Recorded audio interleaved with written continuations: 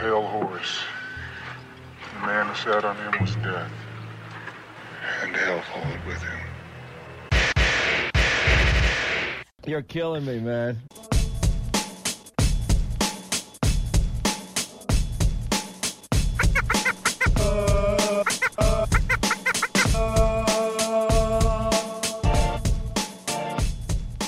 Hello and welcome to Declarations of War. I am your host, Alexei Avcard, joined by my former Noir brethren, Zero Cool.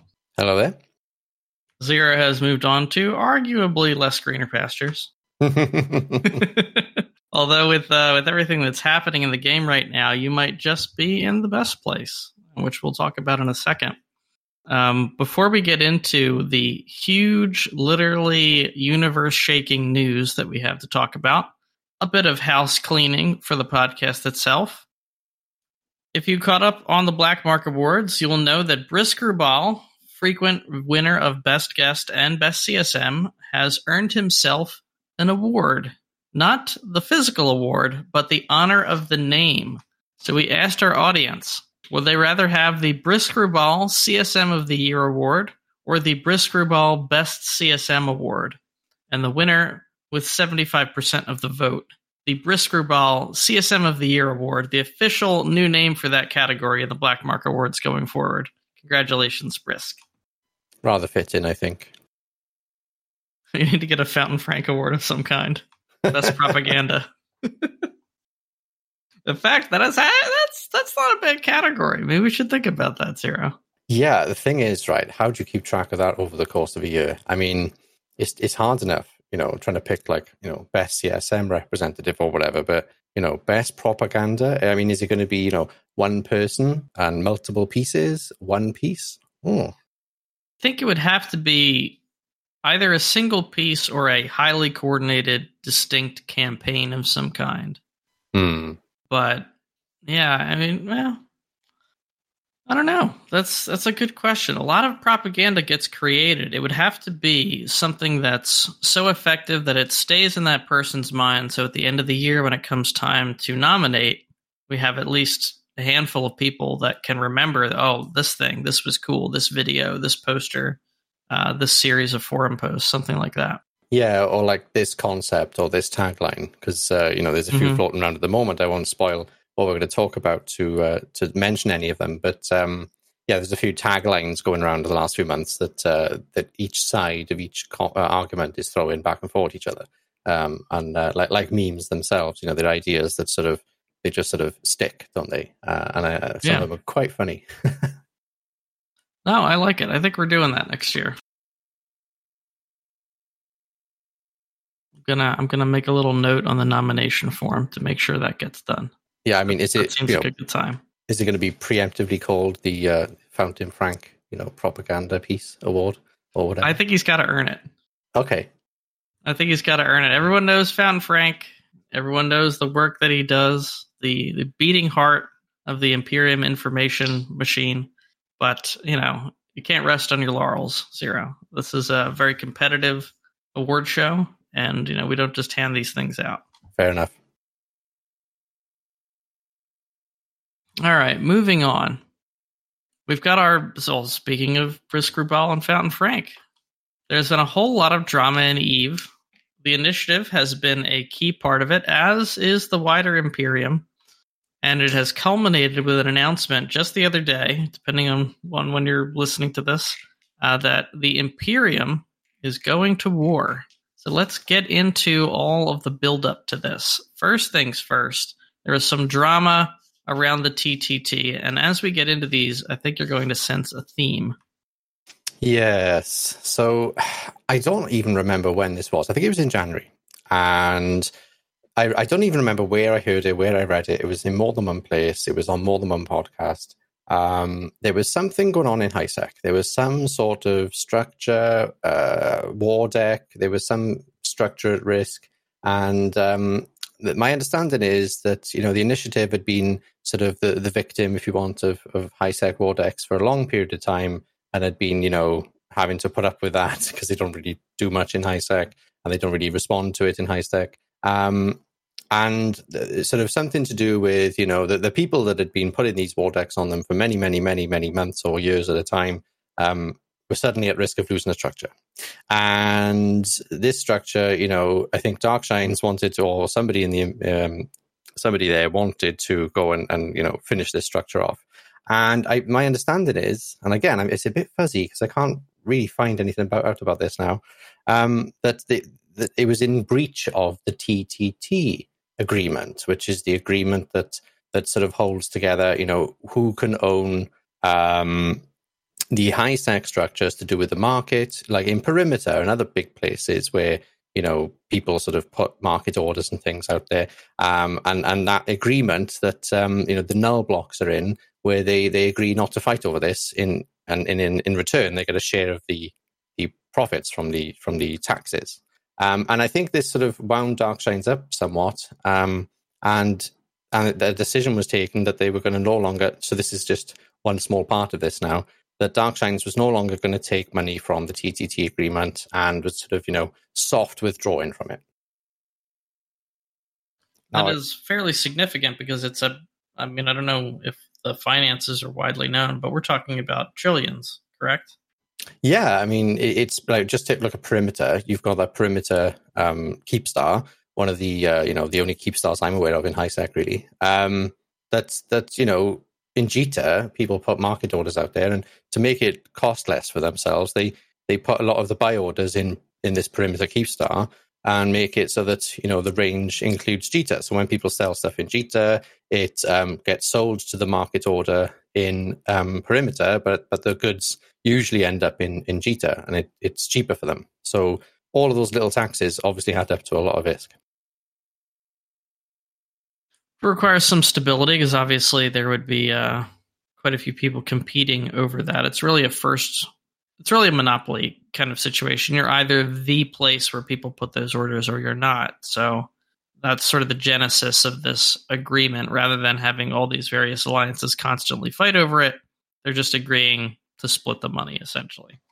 Yeah, and I think one of the reasons it's become controversial over recent years is because Test was a big part of this. And Test obviously is now at a much smaller alliance, and are they deserving of their cut of the money? And nobody knows how much they get or whatever. And well, obviously somebody does.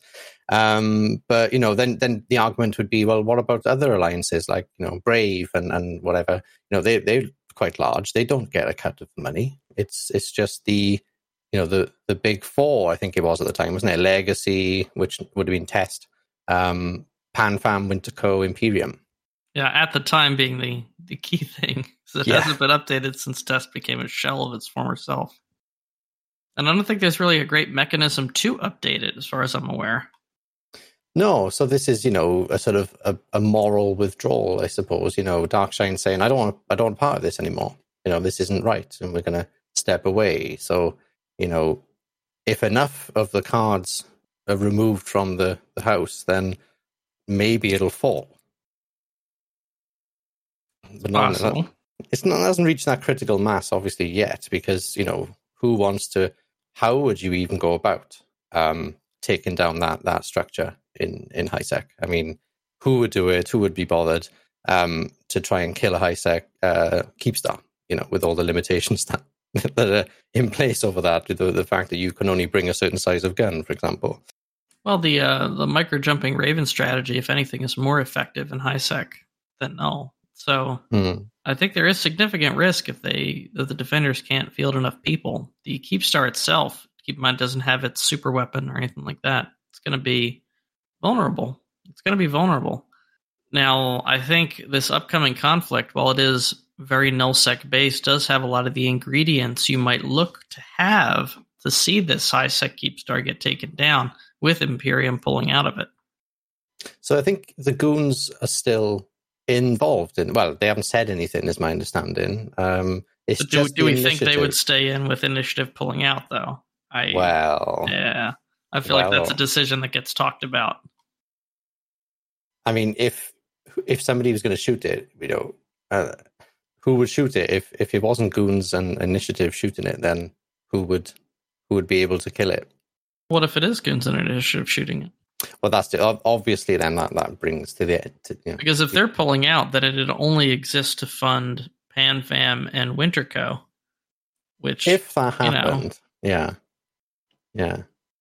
Which I think is a setting event really for the ingredients to what happens next, and I think this sort of tension where people start to talk about the rights and wrongs of these agreements and these norms in EVE is where we go next, maybe.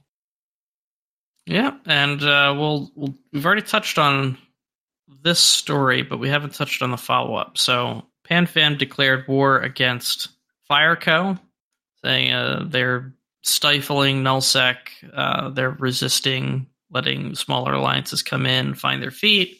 They're trying to rent, all this stuff. Just kind of threw a lot of reasoning at the wall. PanFam had enough of them.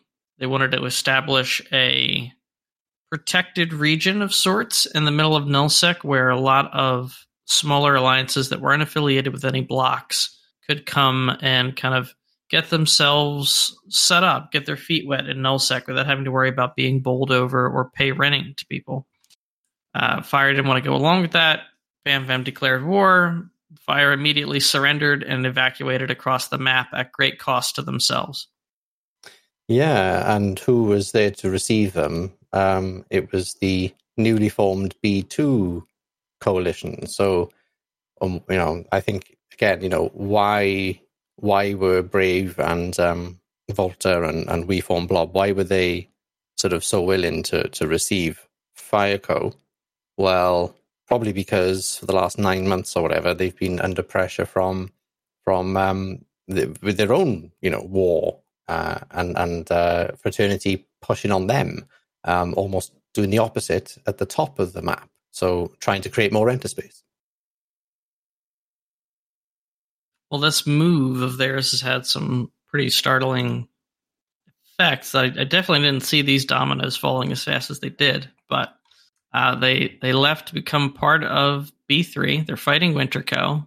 Winterco reached out to PanFam, got one of their SIGs on mercenary contract, and it's kind of caused a bit of a chain reaction. Now, down in the southeast, the map's still pretty in flux. We've seen a couple new alliances step in that haven't been there before, or at least haven't had a significant presence. You've got guys like OA Fleets, Disavowed Legion, Cyberlance, Cartel, Till Doomsday, Zerg Spawner. All these alliances I've pretty much never heard of. And one that I have, Paper Numbers, who people might recognize from the Alliance tournament. That is an interesting flag to be planted in nullsec.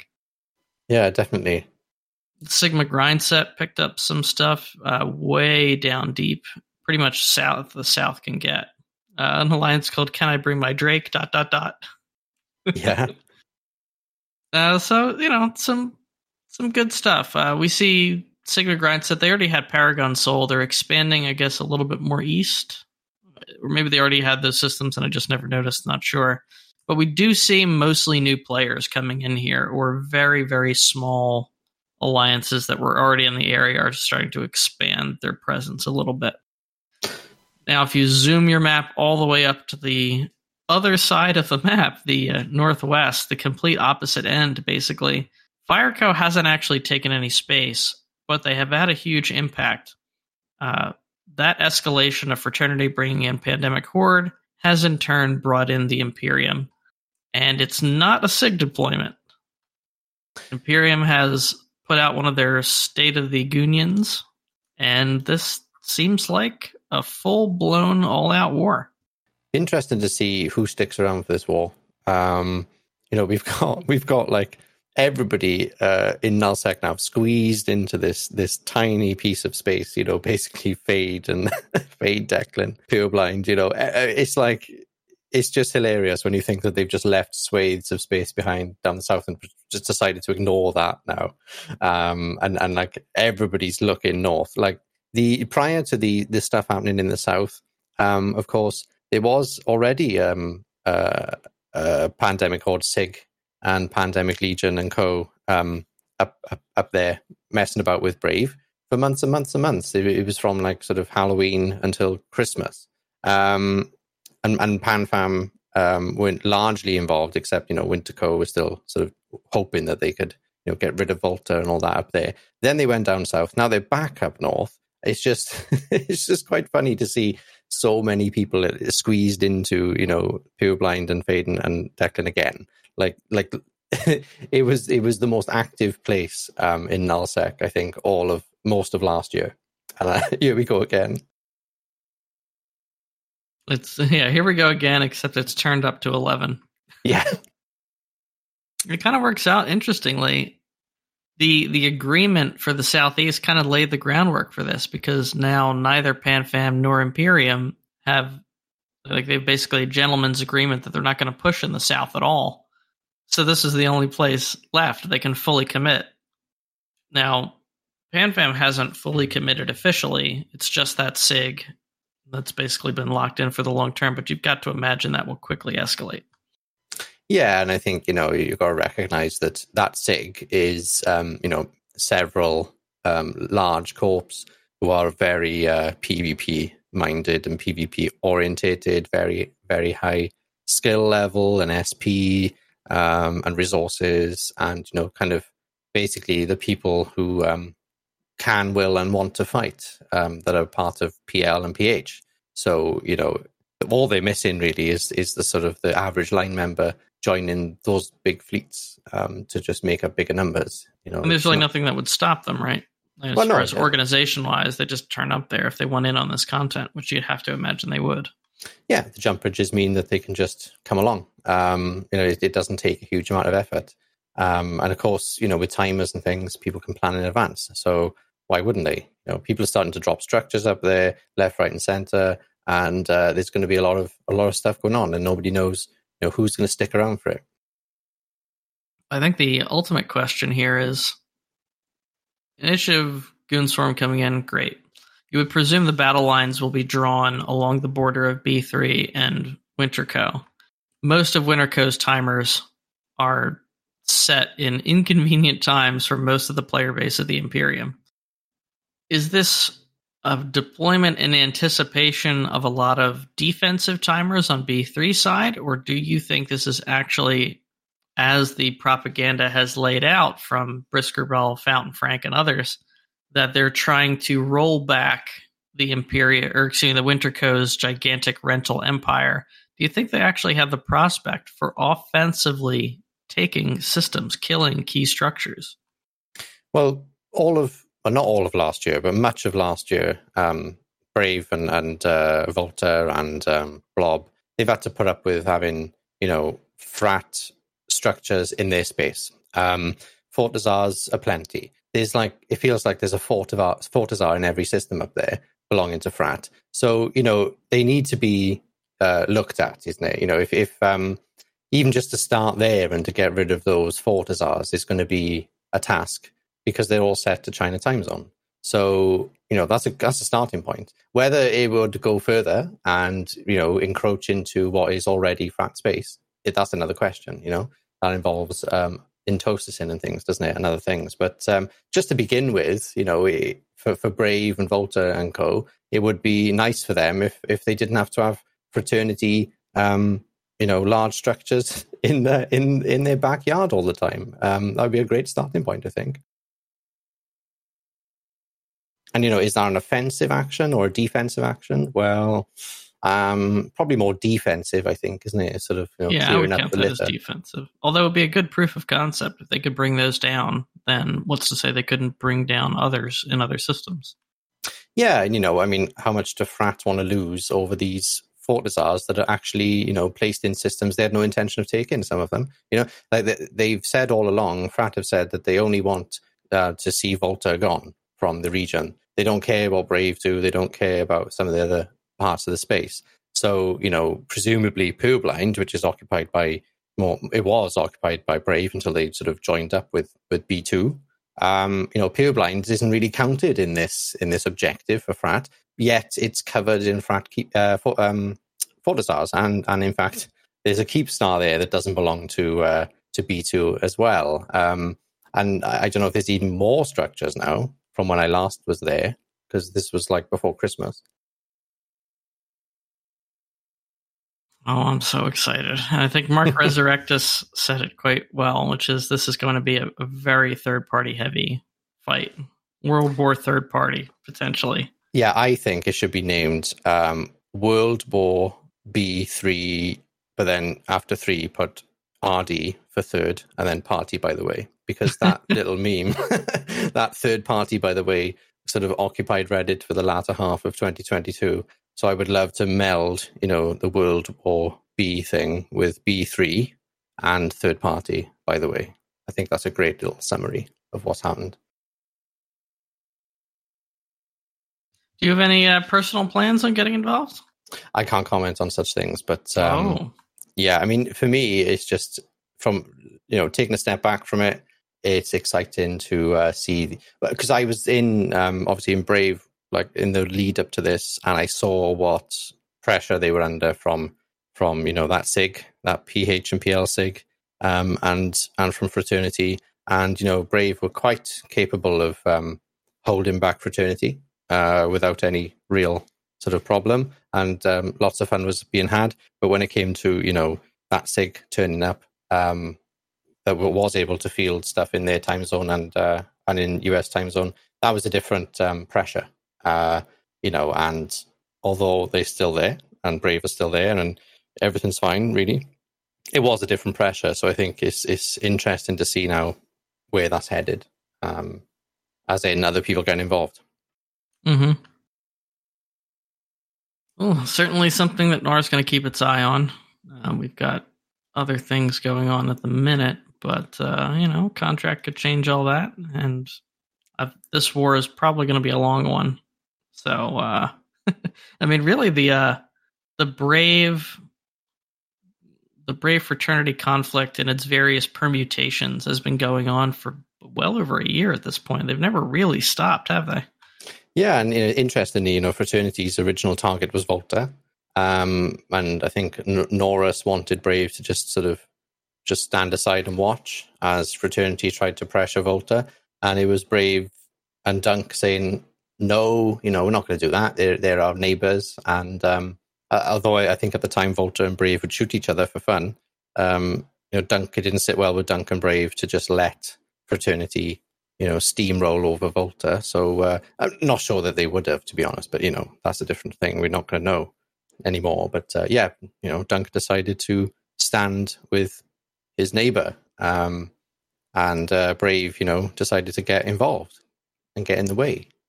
And it felt like then the pressure was on Brave, really. They're almost, because they're closer, really, and maybe a bit more straightforward to attack because they have more newer players. It became a frat Brave thing, and that's where this has all sort of come from. It's brilliant. Absolutely love it. And we'll continue to update you guys on the situation as it develops. For more local news, Noir is now no longer at war with Tissue. They let the war deck drop. They put a big old gloat post on Reddit about it, which everyone shitted on because it was pretty vain.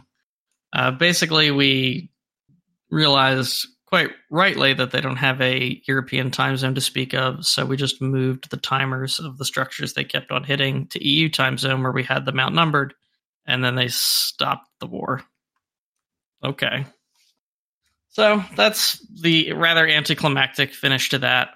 Was hoping we would have another shot at their war headquarter, but after a couple attempts, they just never really let us reinforce it.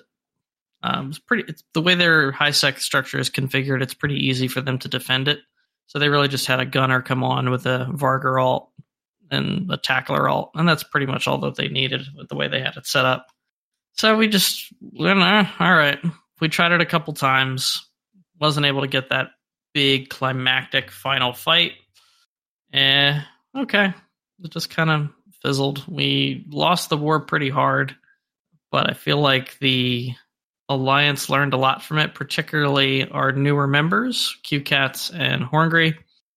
This whole thing exposed a lot of cracks in all sorts of stuff, from their logistics to their recruitment practices to pilot mentality, just showing those people what the difference is between sort of the casual faction warfare play that they've been used to for so long and that really high-end small gang warfare, being on the receiving end of it in a very strategic way instead of just running into it in a battlefield from time to time. It was eye-opening for a lot of them, and I think it pushed Noir quite a bit as well. We were making some mistakes that we needed to get fixed. Kind of challenged our theory crafting. We came up with a whole bunch of stuff. We learned a lot.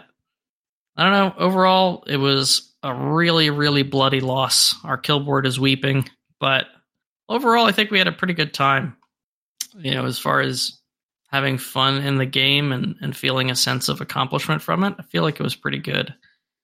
I think we'll take a lot of the lessons from this tissue war forward into the things that we do in ways that will be really helpful to us and hurtful to the people that we're fighting.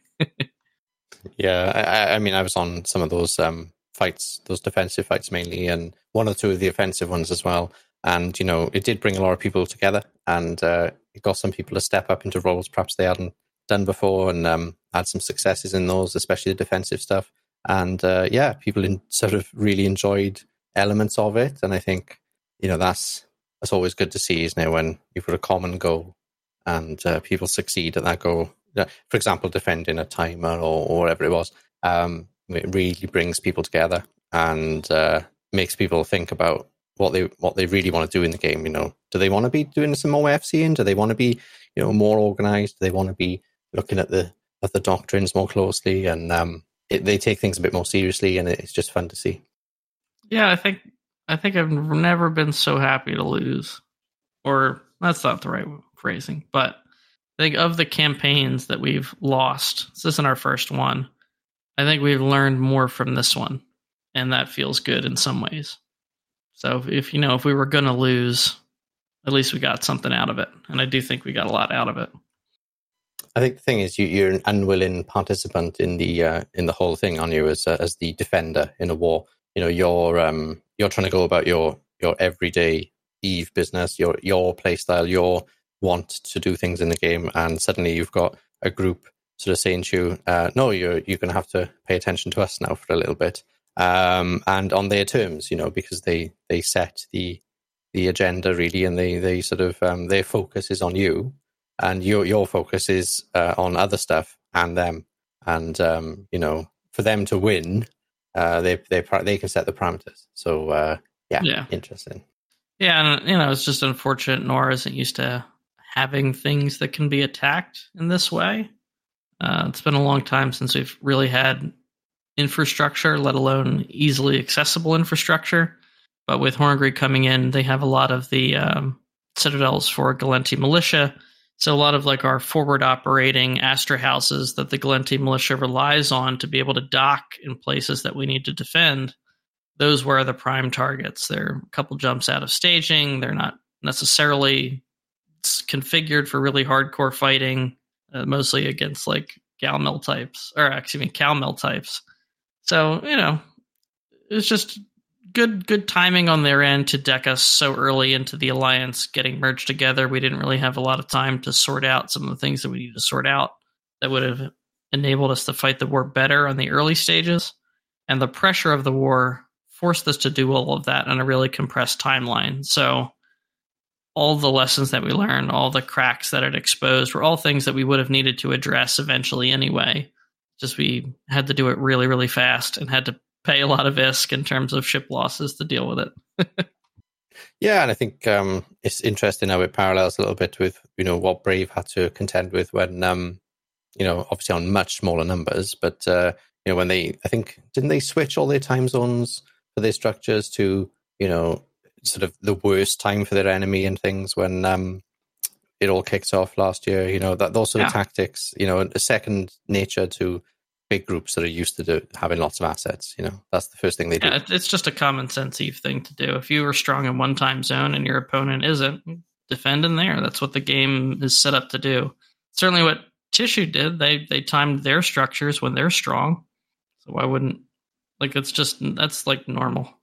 Yeah, but even if you're strong, say US time zone, and your strongest is US time zone, but you've got a decent EU TC, and your opponent hasn't got any UTZ, then switch to UTZ because you're much stronger than them in that time zone, and that's it then, isn't it? You're sorted, really.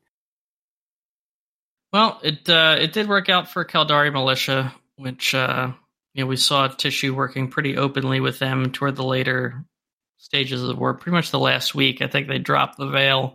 But the overall effect of this war deck has been to take Network, Aderon Robotics, and a few other key Gallente groups basically but seriously distract from a lot of the territorial game of faction warfare. So you saw Caldari Militia making a lot of gains in this time, and they were just able to accomplish a pretty big one, taking the hub system of Nagamanen, which is a bit of a crossroads and brings the front lines perilously close to Gallente Militia's headquarters in Hades. It's now 2 jumps away, with one of those prongs being Oinasikin, which is currently, as we record, at 92.5%, about to be captured by Caldari Militia as well. But I think give the groups involved a couple days to catch their breath and reorient themselves back to the war zone, and I think you'll see some of that progress slow, perhaps even reverse. But we shall see. It's going to be an interesting goal line stand because a lot of the front on Placid has collapsed, which means the Caldari groups and the Gallente groups from up there will probably start relocating. Certainly, you'd expect the Caldari groups to, because they have less to fight for up there now. I think Gallente only have 3 systems left in Placid. So that is all going to come down into this Essence area where the fighting has heated up tremendously. It's going to be interesting to see what happens. We've never been in faction warfare when it gets this compressed. When we first joined, we were doing the compressing onto Caldari, but the tables have turned. And it's not that they're winning fleet fights necessarily, it's just relentlessly efficient farming. Caldari have the plexing part of faction warfare absolutely down. It's really difficult to compete with the speed that they can do it, pretty much at all time zones as well. When it does come to the straight-up fleet fights, Gallente are winning far more often than they're losing, but it's not counting for anything really. Even on the battlefields, which give you a big chunk of percentage and advantage, we'll win battlefields in Nagamanen, and I think we won 3 or 4 straight, but didn't matter. They would erase that progress in a couple hours. It's relentless. Yeah, and if the numbers they've got, they can go around uncontested in many parts of the front lines at the moment, isn't it? And with Network being distracted by what they've been distracted by, that's just been the case. And it will be interesting to see now what happens when they are contested, because that's more than likely what's going to happen next, isn't it? That they're not going to be able to do it uncontested anymore. They'll have to compete now with Gallente ships in space, Gallente ships purposefully trying to disrupt what they're doing much more aggressively, much more actively. And does any of this have any tie-in with the shipcaster stuff? Those objectives? Well, that event is coming up next week, we think. We don't know too much detail about. We know that it's going to involve collecting research items of some kind, but I don't think there's any understanding of if it's going to be centrally located in some systems, more dispersed regionally, if there's going to be a central place you have to take them. I think those details will determine a lot of how we engage with the content here, whether we're actually farming it, whether we're camping, if we have to relocate or deploy somewhere to engage with it. We're not sure yet. There's a lot of interest from all of the militias on getting this shipcaster stuff. I think the general consensus among the experts is that this is going to be a huge, huge aspect of the war zone going forward, the ability to shoot ships out essentially from a central location to various points. So everyone wants to make sure that they have that capability. And that's even just presuming we know what it is. I don't think they've clearly said what this tech is going to wind up being or how it's going to work. No, but that's how people are talking about it. They imagine it's going to be some kind of structure in a central location, probably high-sec, near the war zones where people can go there, and then if they're in faction warfare, they'll get launched to some front line. I don't know if they'll be able to pick it or not pick it. No one knows anything about it, really. But that's how people are thinking it's going to work. And lore-wise now and things, we've got is it Intaki went HiSec? Mm-hmm.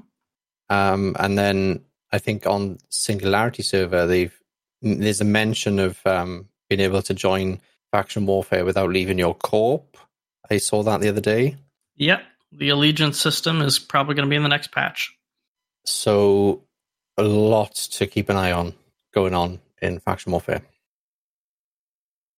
Yeah, there's a lot of discussion about how that's going to impact. I think people expect a lot of AWOXing.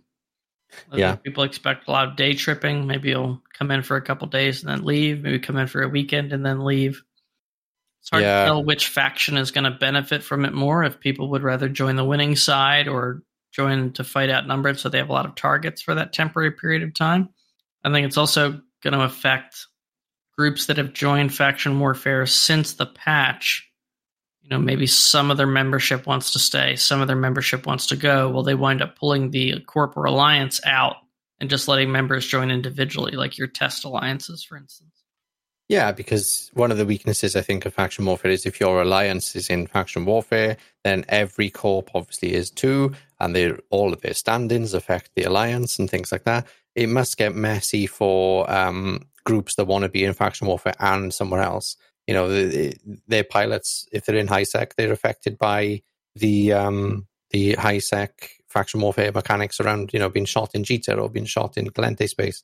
Or Amar and Minmatar are the same. So I think, the ability to be heavily involved as a group, either as an alliance or as a corp in faction warfare, without the corp or alliance itself being part of a faction, is going to be powerful. And like you say, I think some groups will decide to flip their current situation on its head, technically leave, while at the same time allowing their pilots to stay and stick around. It's going to be interesting. Yeah, and I think that would probably rely then on your personal standings to join. And, maybe you've got pilots that want to play with their friends who have positive standings to one faction, but they can't unless the whole corp is in. And there's going to be that to consider as well. It's a lot of moving parts to that feature for the faction warfare faithful. Yeah. And this whole AWOXing thing, or, using blue eyes and things, that's another added complexity, isn't it? I think. But, organized fleets, people who go around in groups, they should be able to work out what to do about those things. Well, speaking of organized fleets running around, my host highlight was Ikio's Tyrannus fleet the other day. Okay. So much fun. He came up with a Tyrannus fit that was like pushing 300-something DPS. And then we took out a fleet of 10, 15 of them and just roamed around the war zone looking for stuff. Incredibly fast, incredibly fun, super aggressive. We killed a rather pricey Vigilant and didn't take any losses because it melted so fast. People are not used to seeing these T2 chips around LowSec these days.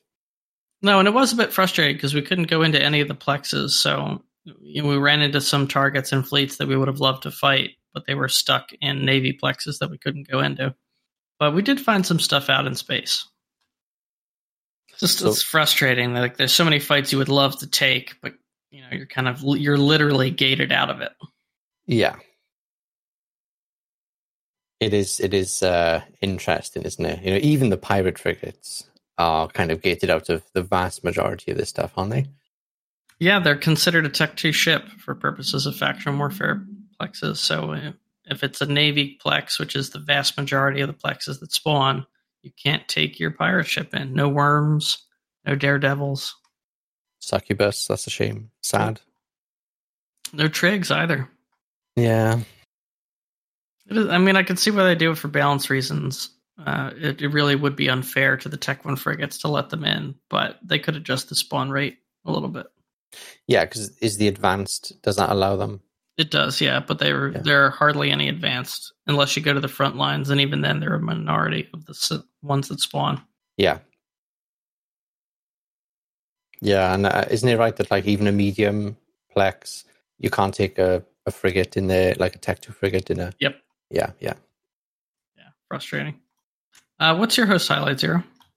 So I haven't really got a highlight as such because, I've left Noir recently, so I feel like that's more of a low light, really. And I haven't really had any sort of stuff to talk about that I've done since then because I've been sort of moving and things. But, I think just for me, watching the last 9 months of Purblind sort of events culminate into what we talked about earlier, looking at investigating now the new bad guy of Eve, Renton. The Renton is now the evil, haunting bad guy that is oppressing all of us. Watch that unfold. That's going to be. It's why I play the game, to be honest. All of this stuff. That's going to be an interesting propaganda war because you've had PanFam say, renting bad to Fireco, and how it's stifling small alliances, and now you've got them backing up Winter, who are basically the biggest slumlord. I don't know what you would call them, but Winter is. I don't even know if it's considered renting. They just want to farm, and they've got a lot of robotic individuals. Seemingly robotic individuals who go about doing that for them, and they're just constantly looking to expand to try to get that, whether they're literally renting it out to other people or not. It's definitely that mentality. I don't know what to believe, on Reddit. Who does? But I don't think I've ever seen anybody from Frat or anybody from Horde come out and say, yes, we rent our space out. We are landlords. We charge X amount for a good system, or TrueSec costs this, and dead end systems cost that. I've never seen those posts. But what I have seen, and obviously you've got to add the caveat that they might not be true, is individuals coming out and saying, I rent in Frat space or whatever, and I like it because. And then they give reasons why, they like to, they enjoy, I don't know, making ISK in their space, and they don't really want to be having to defend that space themselves, and they're quite happy to pay somebody else to defend it for them, and sort of really sort of defending the concept of renting nullsec systems out for a monthly ISK fee or whatever it may be, and pricing them in accordance with different factors like their TrueSec, and where they are and things like that. So it seems like it is true that that there are groups in the game that charge small corps or individuals ISK to live in space, and I think it was Starfleet Commander recently saying that Volta were going to stop those sorts of practices. And again, I'm not going to assume that that's exactly what we're talking about, but Starfleet Commander saying Volta are going to stop doing anything like that, because previously perhaps they did, and they were making a lot of ISK out of it. So yeah, there's this sort of moral taking of sides now, where groups are saying, well, you are landlords, and that's bad, and we don't like that, so we're going to defend against your expansion then. Yeah, I mean, the renting is undeniable. It's a big thing. Imperium have been against it for quite a while at this point. I know PanFam is pretty much for it. They've got people in charge of their rental program with contact information and that kind of thing. It's one of those things where I think it works out for everyone involved, but in the aggregate, if you scale it up to the entire game, it could be a bit unhealthy. Yeah, it's a sort of like too much of anything is bad sort of concept. Yeah, just like that. You could do a lot of perfectly fine things, but if 1,000 people do them, then it's kind of bad. It has some follow-on effects that are negative. I kind of think it's like that. I think it's as perfectly valid a reason to attack anyone as anything else, frankly. And if that's the stand that Imperium wants to take, I'm all for it if it gets ships exploding. Like one of the concepts I've heard recently is like that renting is like the passive ISK replacement for passive moons and things. The idea that if you can hold territory, you can make ISK out of it without having to farm it yourself. Yeah, if you don't want to farm shit, that's great. And I suppose what you'll have happen is people will then go and fight more wars so they can take space that they don't need, just so they can rent it out to other people who could probably take it themselves. But, they have this system where they're just paying that absentee landlord more money instead. Yeah. I think that's where the issue comes in. And we don't seem to have 10 landlords all fighting small border wars. We seem to have small numbers of large groups, isn't it? Well, that's the incentive, right? If you want to set up a rental empire like that, you really just want to be the biggest landlord and rent everything. There's there's a lot of incentive to, much like the Technetium cartels, to not rock the boat. You want to have your rental space nice and safe, and the people that come in don't get disturbed, and you're willing to take and cut any deals needed for that. Yeah. It doesn't really promote conflict, does it? No. Unless you are trying to bully out a small alliance that won't go along with that. Like your Braves. Yeah, and that's when it starts to feel like what some people call cartels, or what's the other word, extortion and things like that, isn't it? Which is perfectly legitimate in EVE. It's just, don't be surprised if some people come to their defense, I suppose. Mm-hmm. Because it does feel like Brave didn't really get more than 5 minutes to set up in Pureblind before people were knocking on their door. Yeah, those poor guys. Well, they've made a nice home of it, though. I think everybody has to be impressed by how well Brave has defended their space. Legendary, really. Well, I want to give some shout-outs to our Golden Elite supporters on Patreon: Bodie Vilson, Fade Atreides, Kestrel Swainson, Krav, Mark Havoc, and Tweak. Thank you guys for your continuing support into 2023. I also want to give shout-outs to Rob, Aikio, and Akbad, the Noir directors that make running Noir possible. Thank you so much for everything that you guys do, whether it's leading fleets, recruiting, competitive stuff, logistics. You guys are just awesome, and I'm really thankful that I have the leadership team that I've got. That's very nice. For me, I wanted to shout out all the people of EVE, and this goes for everyone in EVE, who maintains, produces, edits, refreshes, updates Corp, Alliance, and Coalition documentation. Because, this is something that always amazes me, is how good the people of EVE are at documentation, manuals, instructions, frequently asked questions lists. And to be honest, it's inspired a lot of my personal work.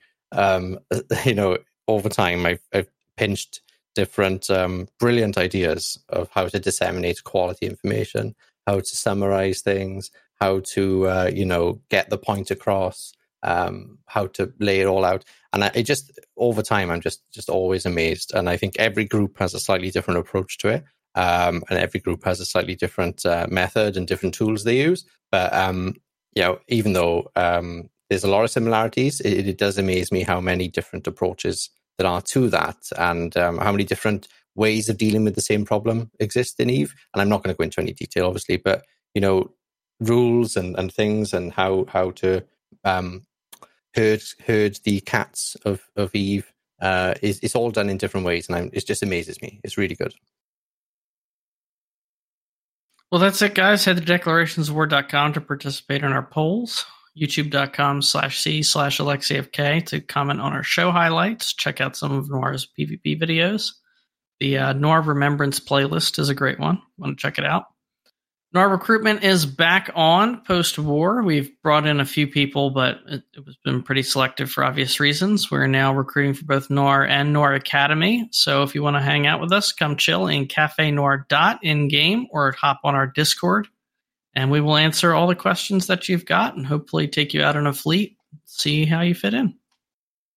And with that, no matter where you are or who you're flying with, good hunting, listeners.